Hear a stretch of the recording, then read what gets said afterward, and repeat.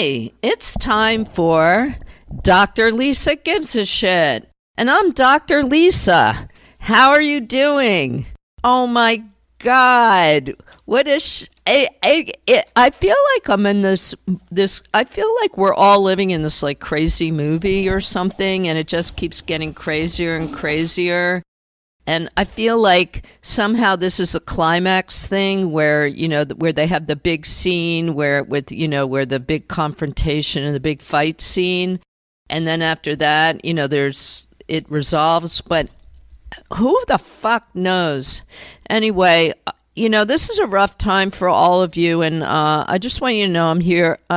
It's rough for me, too. I had a meltdown on Monday, okay? I was like, you know what I do? I go like, my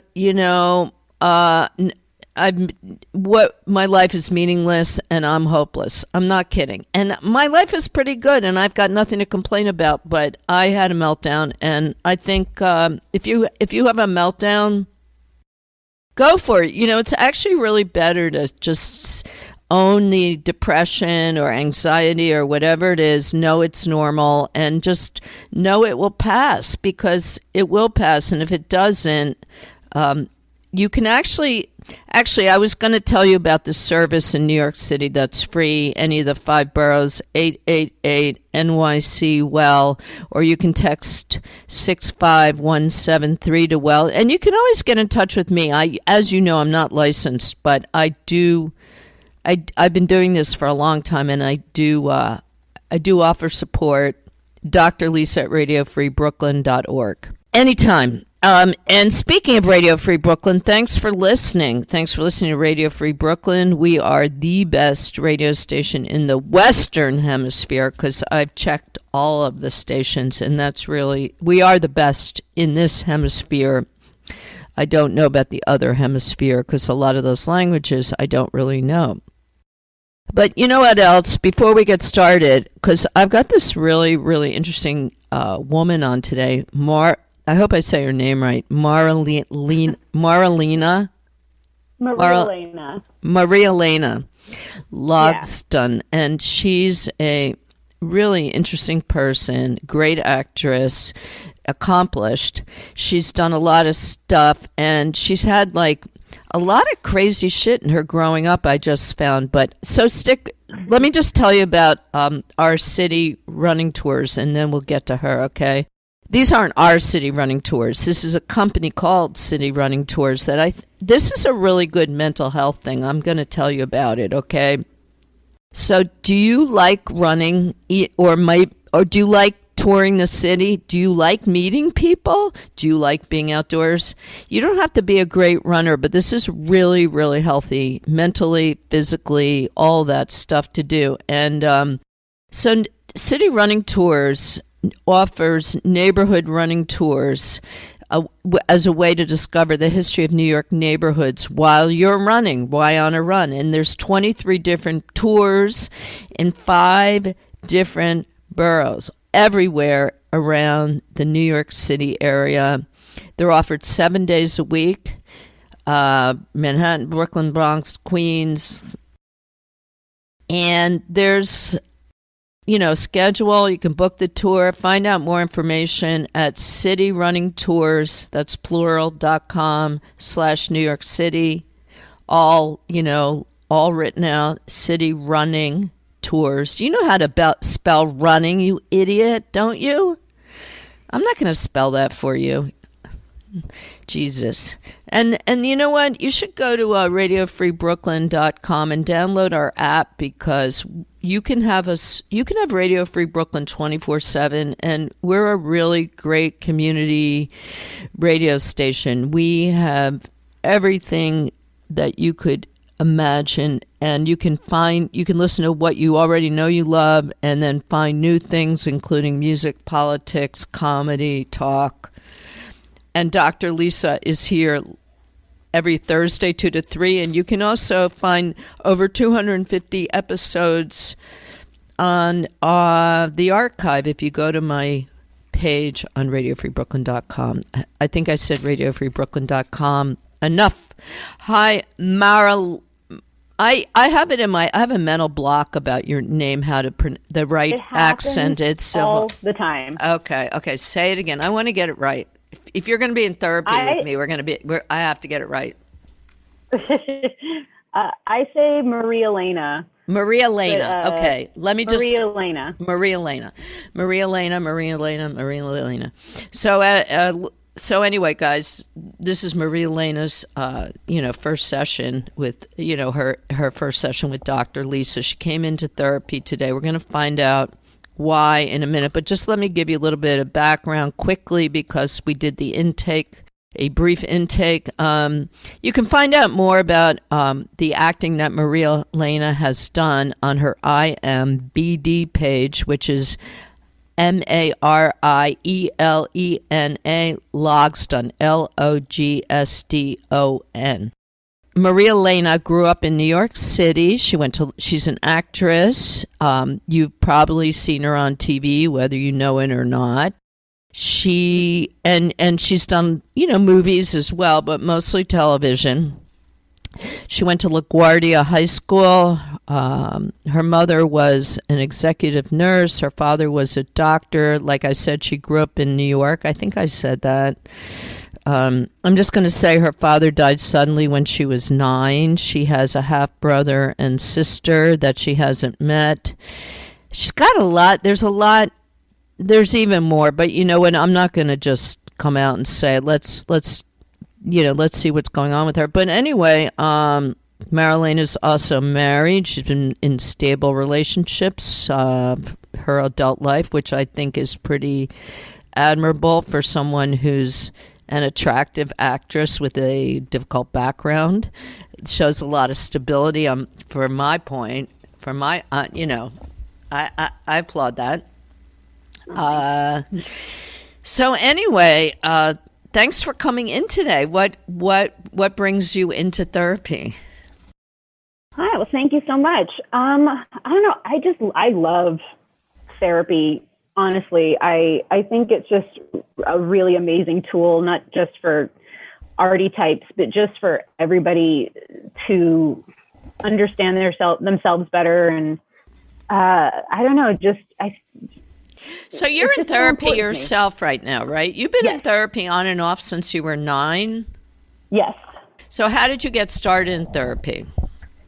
Well, I think I know I had ADD from a very young age. I was always very just easily, I don't know about easily distracted, but like typical kind of ADD kid, except without the like jumping up and down part, just very dreamy, I guess. I didn't want to be in school. I was just like, get me the fuck out of here. But so my parents were just, maybe it was like a requirement of one of the schools I went to. I don't know, but I was just in therapy, and I just was like, oh, okay, I have to go and talk to this lady once a week, whatever. And as I grew up, I realized what a good thing it is, or can be for and I've just always really been like an advocate for it. I always tell people. So it's helped you a lot. It's helped you a lot. And you're in therapy now, right? Mm-hmm. And how long have you been with this particular therapist? We actually just started together during the whole pandemic and stuff. It had taken me a while to find a therapist that I really, it wasn't just talk. It was also about like some sort of healing or action. I don't want to just talk about my problems or whatever. I need like somebody to say, the reason why this happens is, just you want to get some understanding and some growth. I applaud that. It's hard to find a good therapist. I'm here to tell you myself. So this is why I'm doing this. I think a lot of it's a joke, frankly, including what I do. But, so what was it hard to find a good therapist? Did you try a lot, or how did you find your therapist? Well, it was hard at first because when I first was looking for a new therapist, I'd kind of outgrown one. And what do you mean by outgrown? I'd seen a specific therapist because she had written a book I liked, and I'd seen that she. Really? What was the book? Can you tell us? Yeah, it was called Makeup Don't Break Up. I was going through a breakup at the time, and I was just like, do I want to save this relationship? Just like, what is going on? And I read this book, and I saw that she, Bonnie Eaker-Weil, she has a practice in New York. So I emailed her, and we started working together.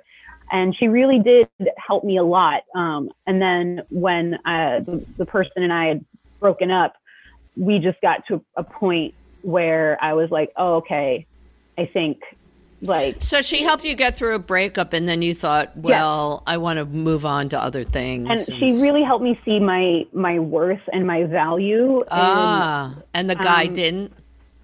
I guess.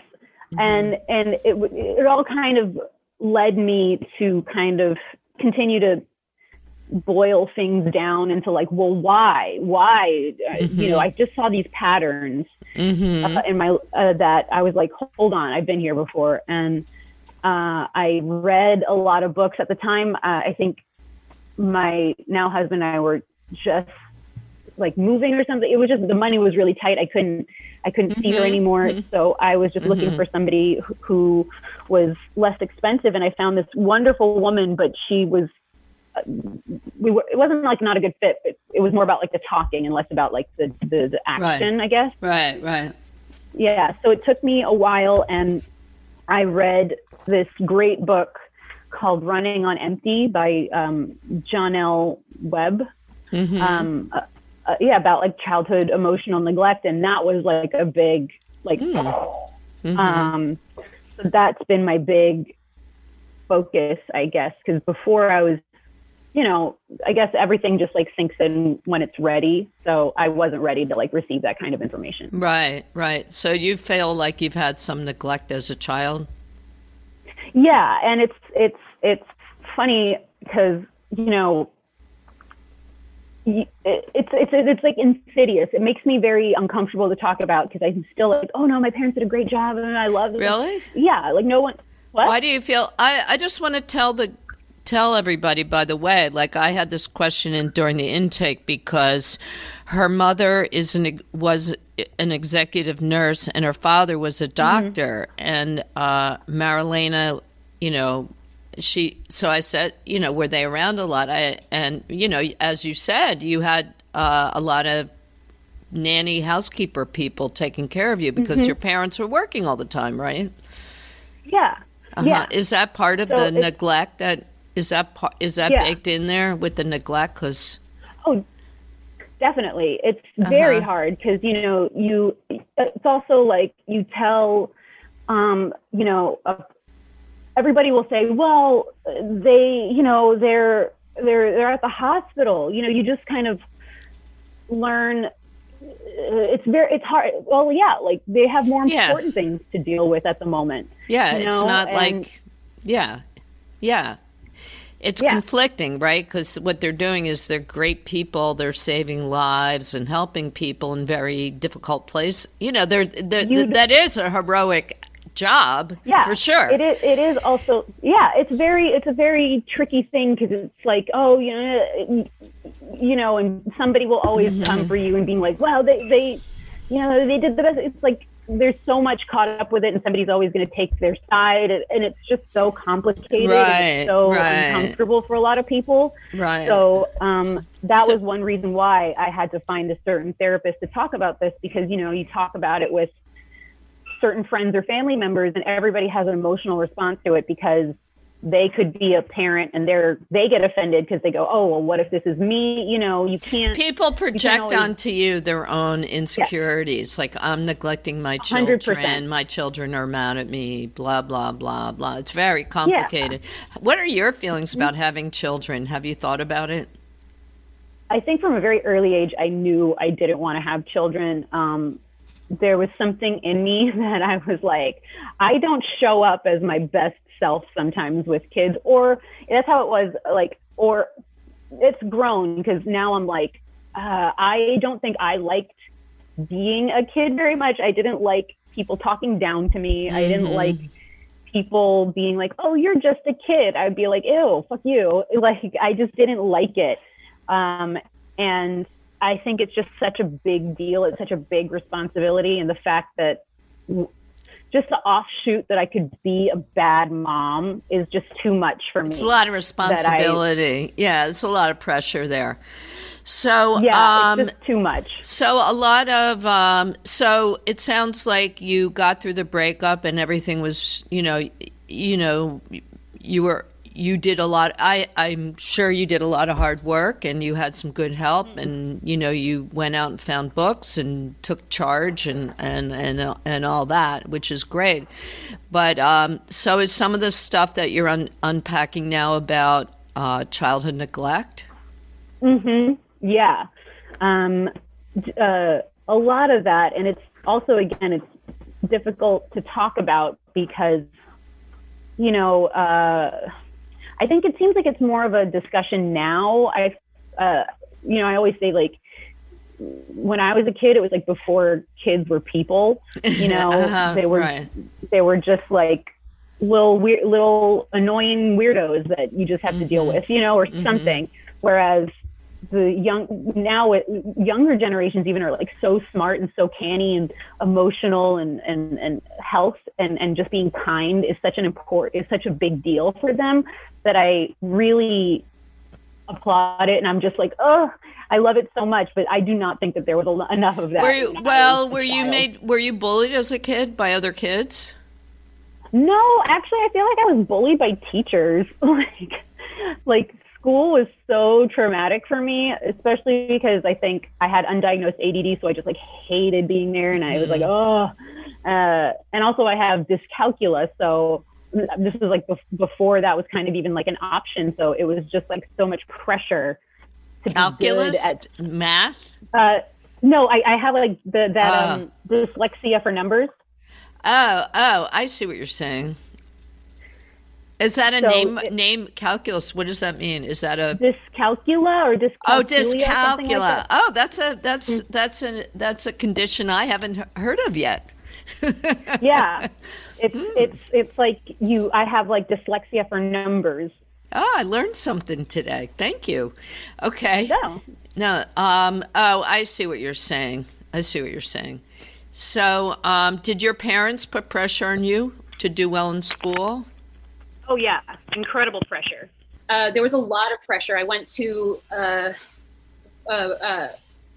good schools, and so did a lot of my friends. And I like to say that we were like trophy babies. We were like, just, you have to be, so good at everything that you do. There was and there was a lot of competition between us kids. Like, all of our parents are competing. It was just like really fraught. Do you feel like your parents sort of like their self-esteem was tied up with your self-esteem, like your performance? Their self-esteem was tied up with your performance. I feel like so much of it was tied up because I try to understand their choices and the things that they did or didn't do, and go like, why, why would these like really smart, quote unquote, the thing is, they were smart intellectually, or they were very good at their jobs, but I think emotionally they were very, very, very unintelligent. And they just didn't really they didn't want to, I think they didn't want to, or they didn't need to develop that part of themselves. Also maybe going into medicine, where so much of that is, you have to put that aside. Right, exactly. I was thinking that, yeah. So when I was growing up, I remember hearing how needy I was, needy and emotional. Oh, your parents would say that to you? Yeah, well, my mom would say that to me. I mean, like as a teenager and stuff, oh, you're so and I was, that was just very hard for me because I hate saying this because it sounds so fruity, but like I'm an artist, I'm a sensitive person. But why do you even need it? But why, when you say that, I'm just going to say this. It sounds like you're trying, but by saying artist, it sounds like you're trying to legitimize your need for emotional connection with your parents. And I'm saying that I don't think that's fair to you. I think that's just normal. Being an to me, being an artist doesn't, it sounds like I'm protective of you in that it feels like you need to have a reason, and you don't need any reason. You're a child that needs their parents. Yeah. It's so funny because like I hear that and I say that to myself, but then there's still this part, it's old part of me that would all of all of my aunts, uncles, cousins, they just, well, she's working so hard, give her a break. There wasn't really any room for. So who do you hear? Like who's the person or people or force? Who's the voice that says, you're too demanding or too needy? Who's that voice? Who's saying that to you? Oh, it's my mother. Your mother? My mother. Was she around? Like, how much was she home? Not a lot. Growing up. I mean, you had nannies. Yes. You were taken care of. Okay. I was taken care of. Yeah. No, she.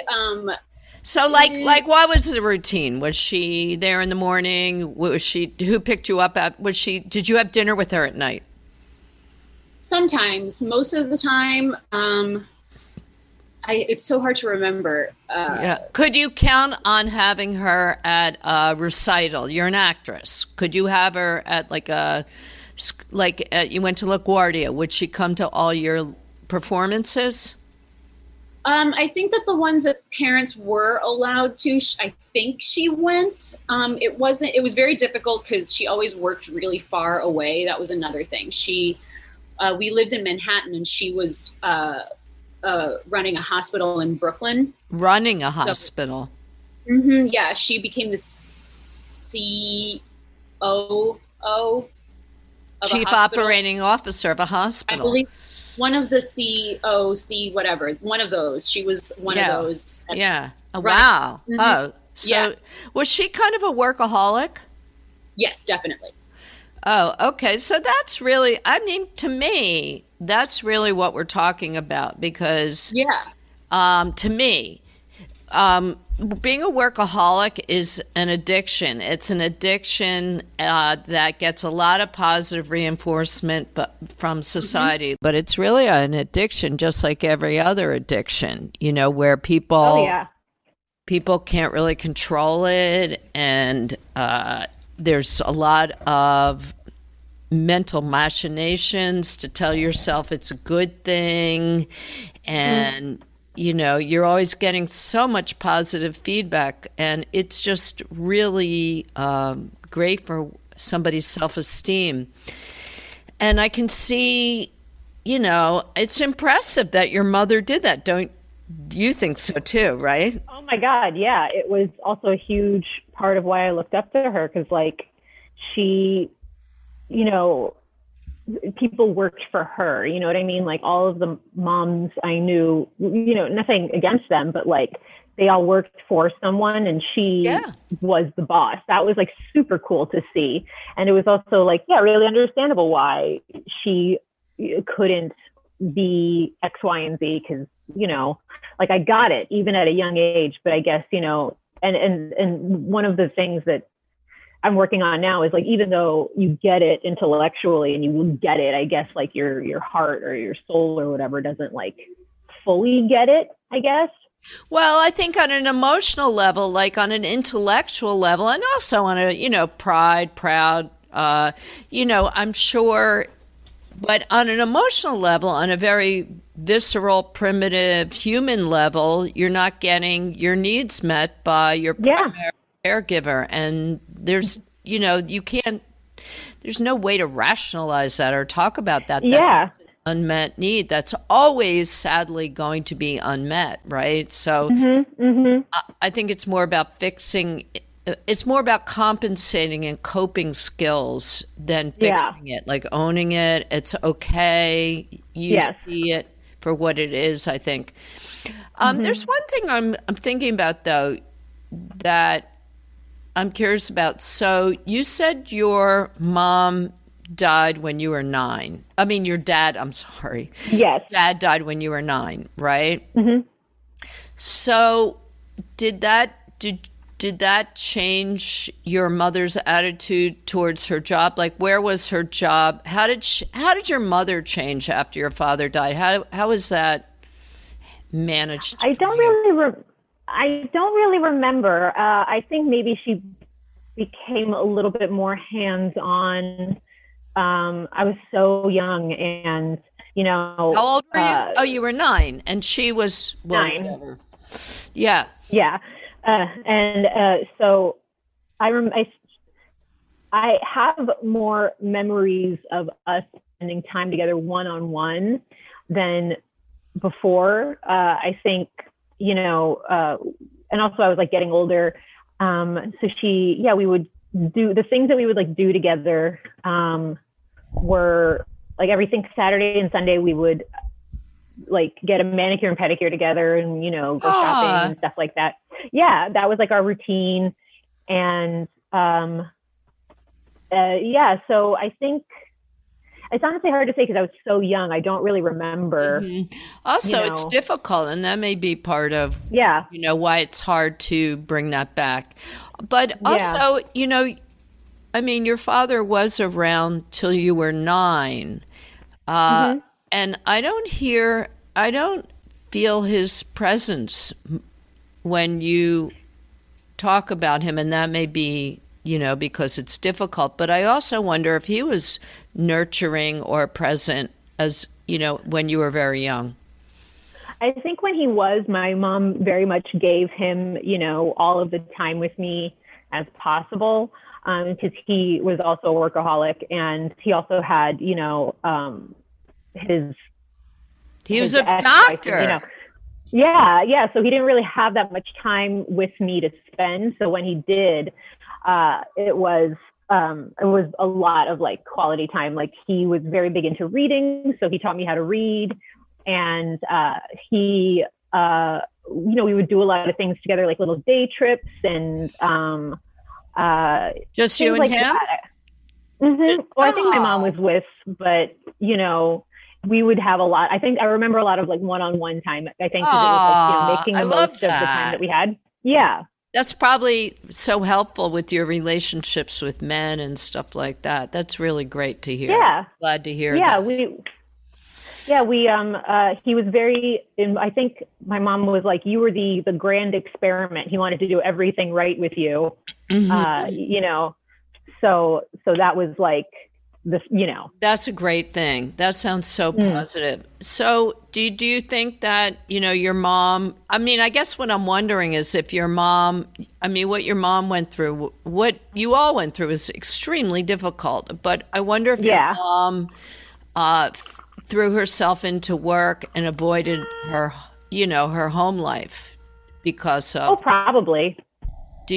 But do you remember her being different before and after? I was probably too young to remember, a different. Yeah. So you don't really. Yeah. I think,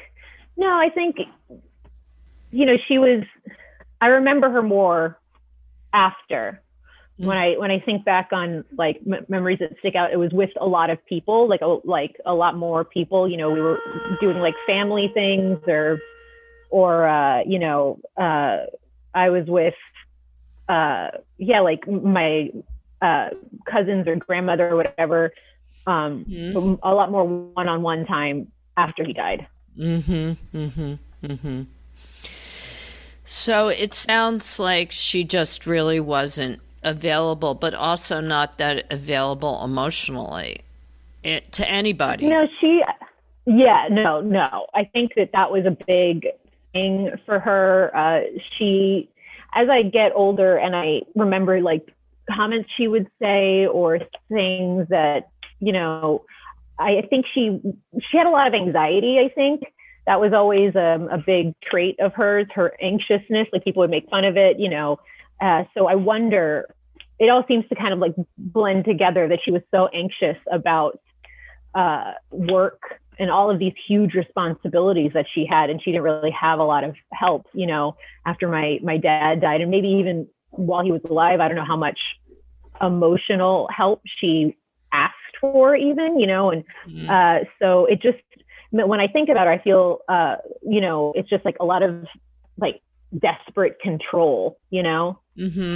She wasn't just by her nature, being a nurse and all, that she was good at keeping her feelings in check when she had to. So she seem like she didn't have a whole lot of emotional consciousness of in general? When the things would, no, she was a very deep feeling person. I just remember the anxiety. It would just be like, oh my God, you know, like that feeling. Well, it would depend. If it was like a, you know, thing, it was very like, okay, here's what we're going to do. But, right. Great in emergencies. Yes. Yeah. But like, I have a couple of memories of just like the anxiety being like, and I would always have to be, and I, you know, it would just be like, oh my God, everybody calm down, you know, like one things. So, yeah, it's hard to say. You know, I just want to ask you, it sounds like you're talking about your mom in the past. Is she around? Do you have a good, like, what's your relationship with her like now? Well, she unfortunately has Alzheimer's, and oh my God. Yeah, wow. She's assisted living now. She doesn't remember me anymore. Yeah, that's been really hard, because it's like mourning, but you know that they're still around, but they're not. It's a very strange place to be in. That sounds, I mean, that's incomprehensible to me. And you're young. You're like 30 something or whatever, right? Yeah. So did you have to manage that whole thing on your own, getting her into an assisted living or whatever? Did you have to do all that? It's complicated, because for a long time I was trying or something, and it got very complicated because like the family had to get involved. It was just all like a lot of drama.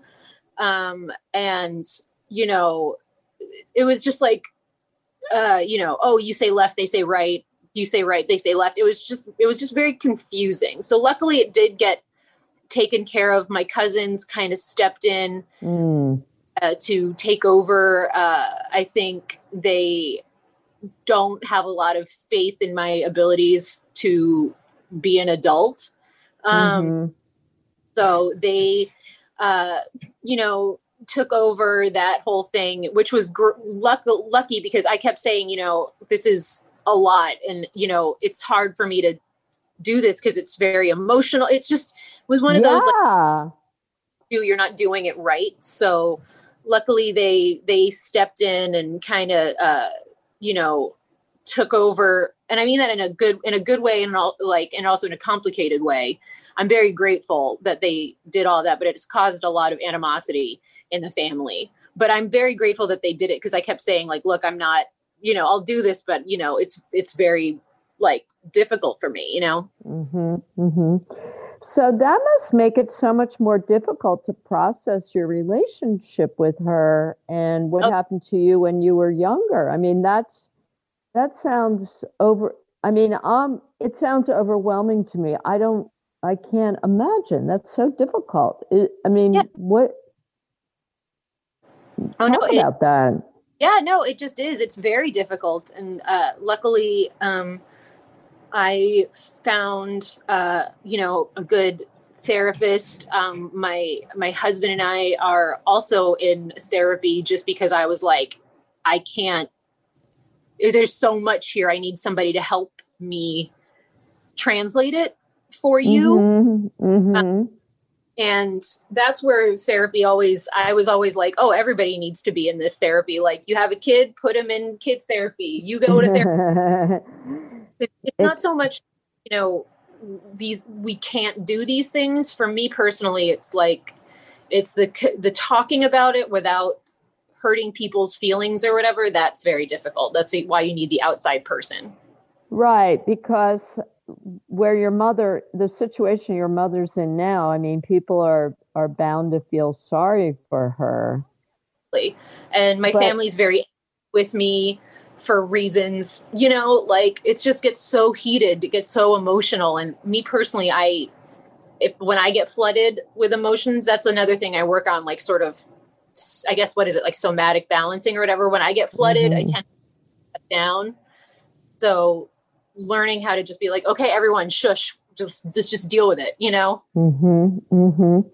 So you must feel, there's so many feelings that you must like, there's part of you that probably feels disappointed. How do you even process that? Like, you feel disappointed, but yet there's no way. You're also dealing with it in real time in a whole other level, right? Do you go see her very often?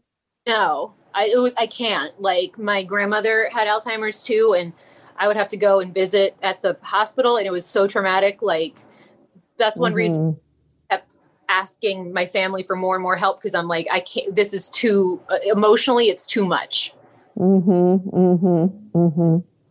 So how are you dealing with that in a day-to-day kind of, like, how is this affecting you? You're pretty, I mean, I'm impressed how strong you are to have the life that you have. And I mean, we're talking about the very difficult part of your life, but in general, it seems pretty good. I mean, you're a successful actress, you have a great husband. So, I give you a lot.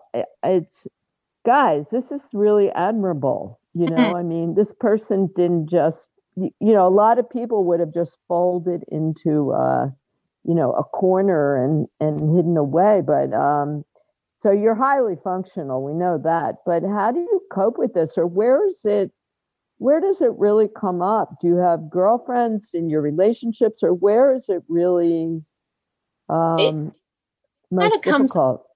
It kind of comes up every day. Honestly, the thing that I am realizing now is, God bless a lot of my girlfriends and a lot of my family too.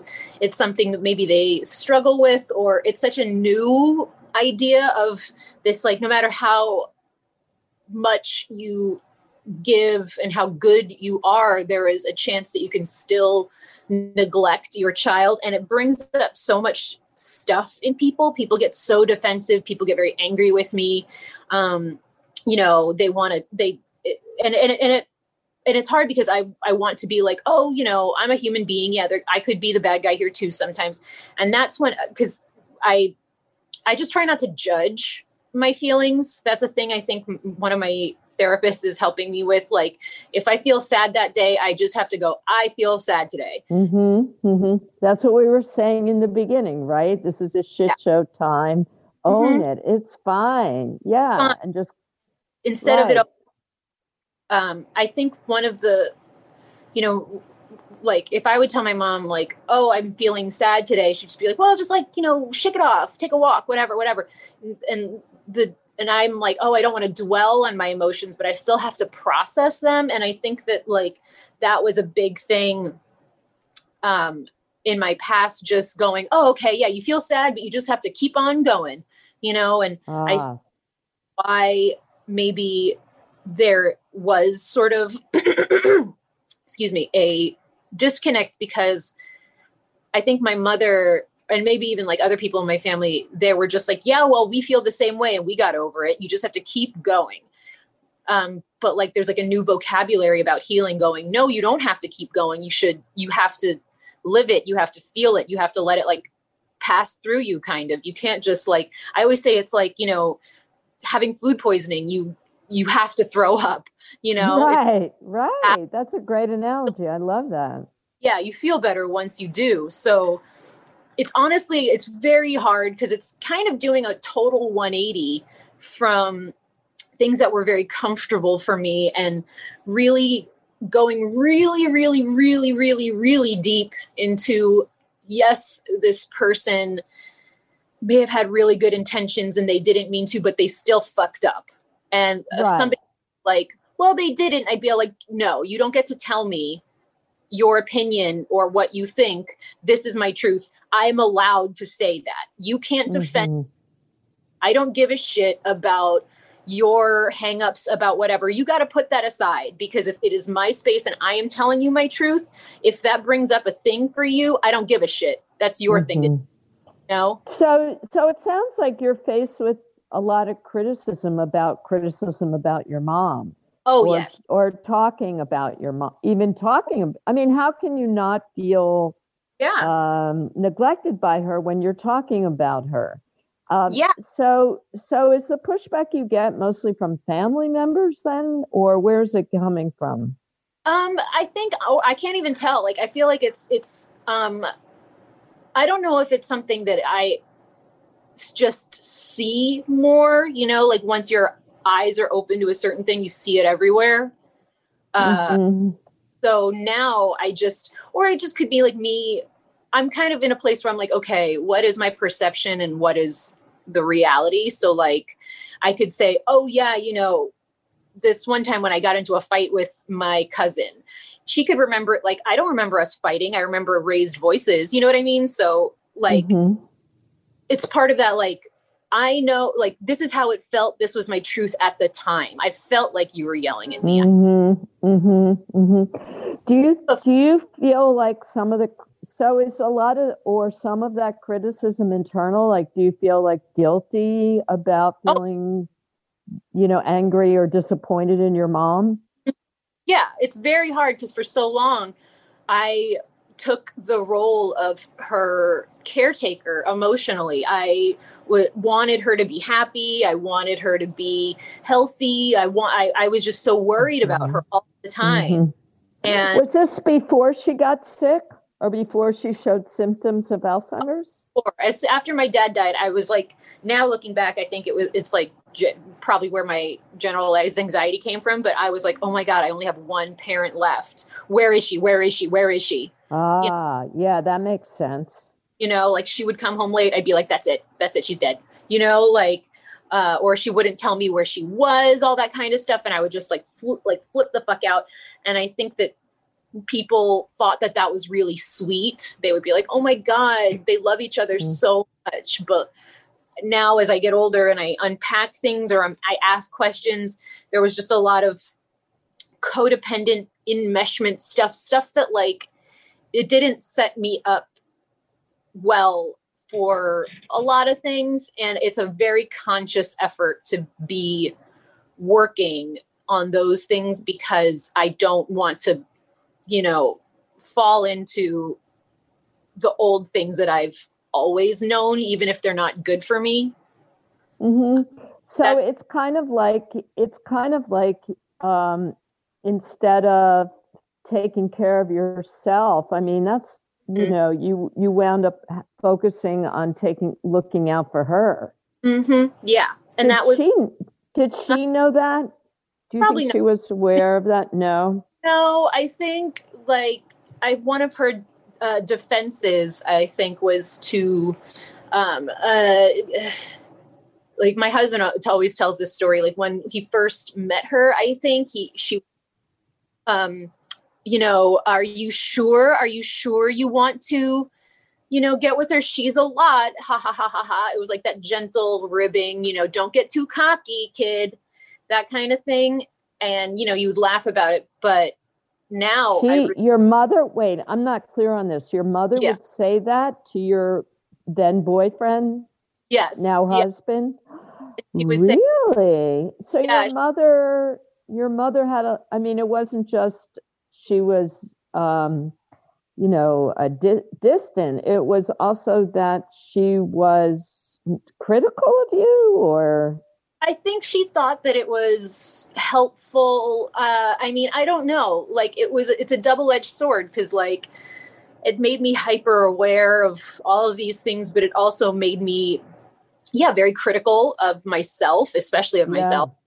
Yeah. You know, just a lot of pressure to be a certain way. And of course, my looks were a very big currency for her. So really, I got a lot of feedback of, well, Marilena, you know, you are you just going to be like a rich man's wife, or, you know, you're going to have to find a man to keep you in the style to which you're accustomed. And I would just be like, okay.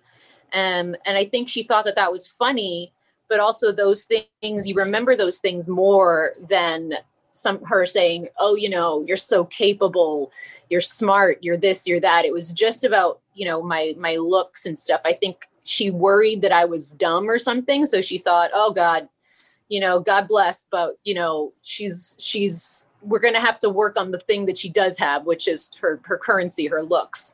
So it was very big.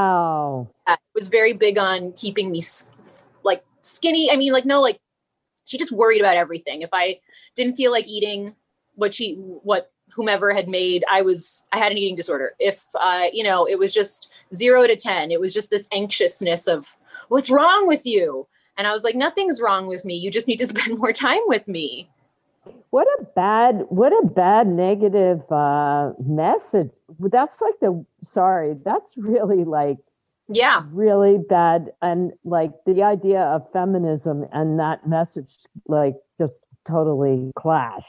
I mean, that's like horrible. That's so like 1950s.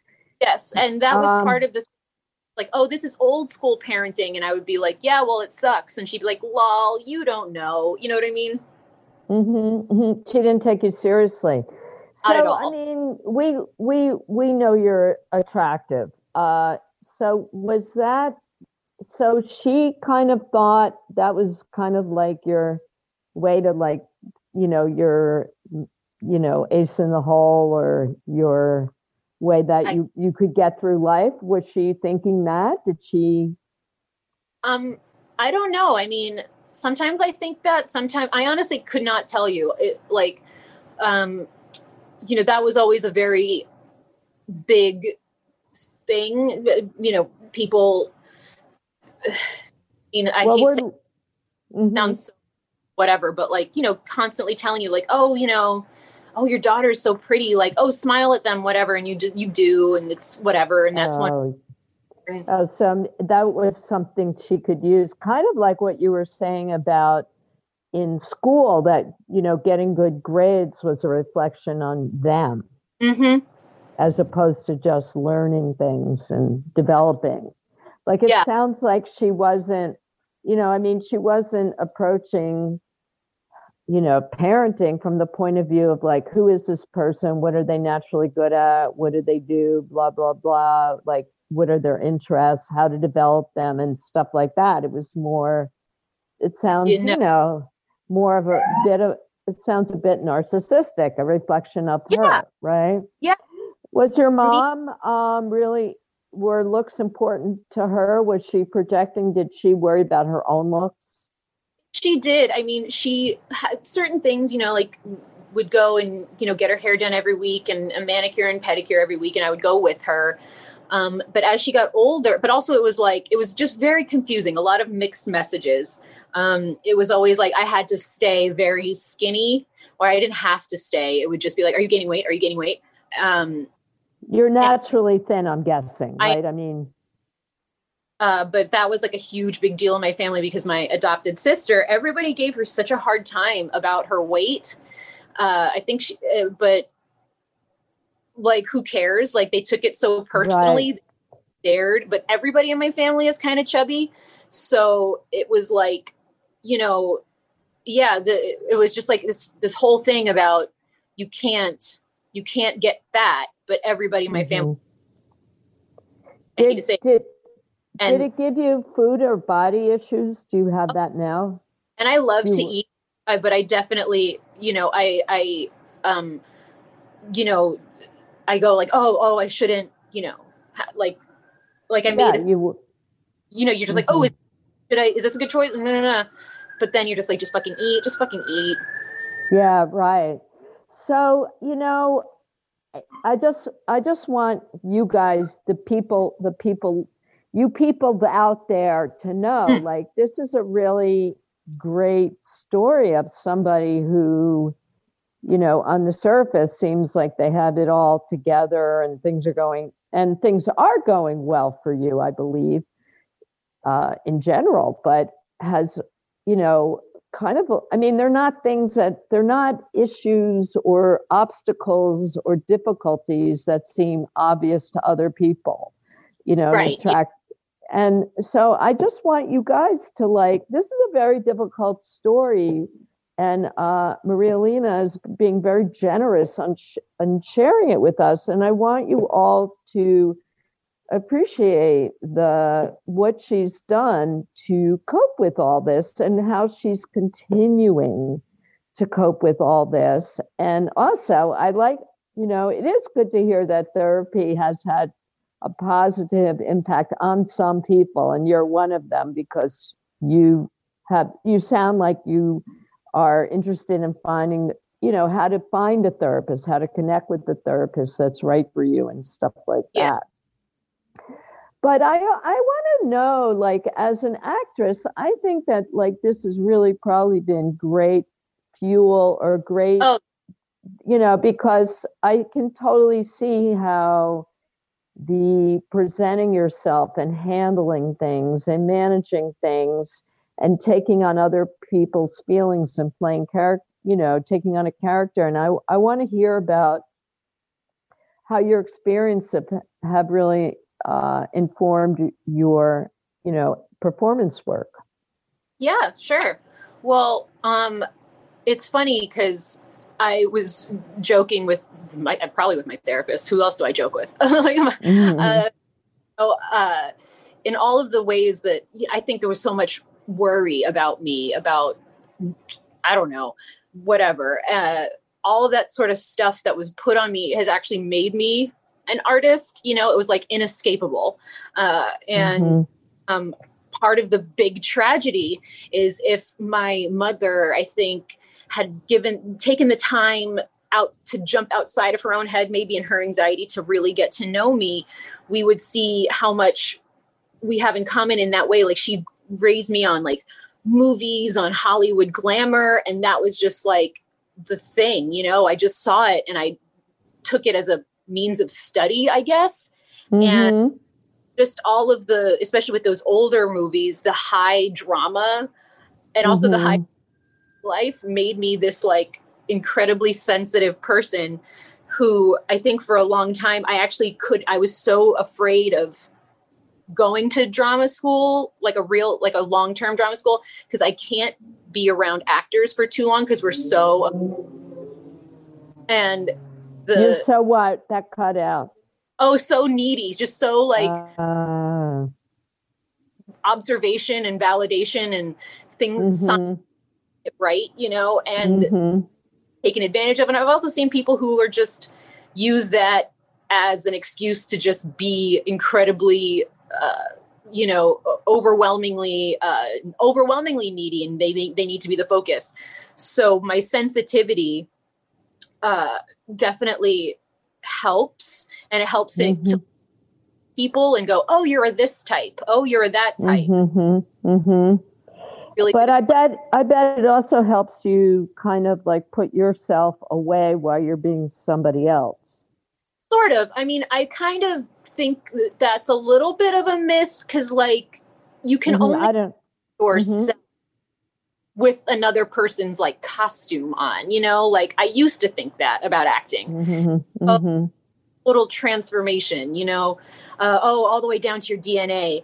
But as I watch in movies and stuff, some of these really great actors, there's a comfort for me to know, oh, they're still playing themselves, but that's the only person that could play that, Mary, for example, she has her tells, she has her things that she does over and over and over again. I now know. Who are you talking about?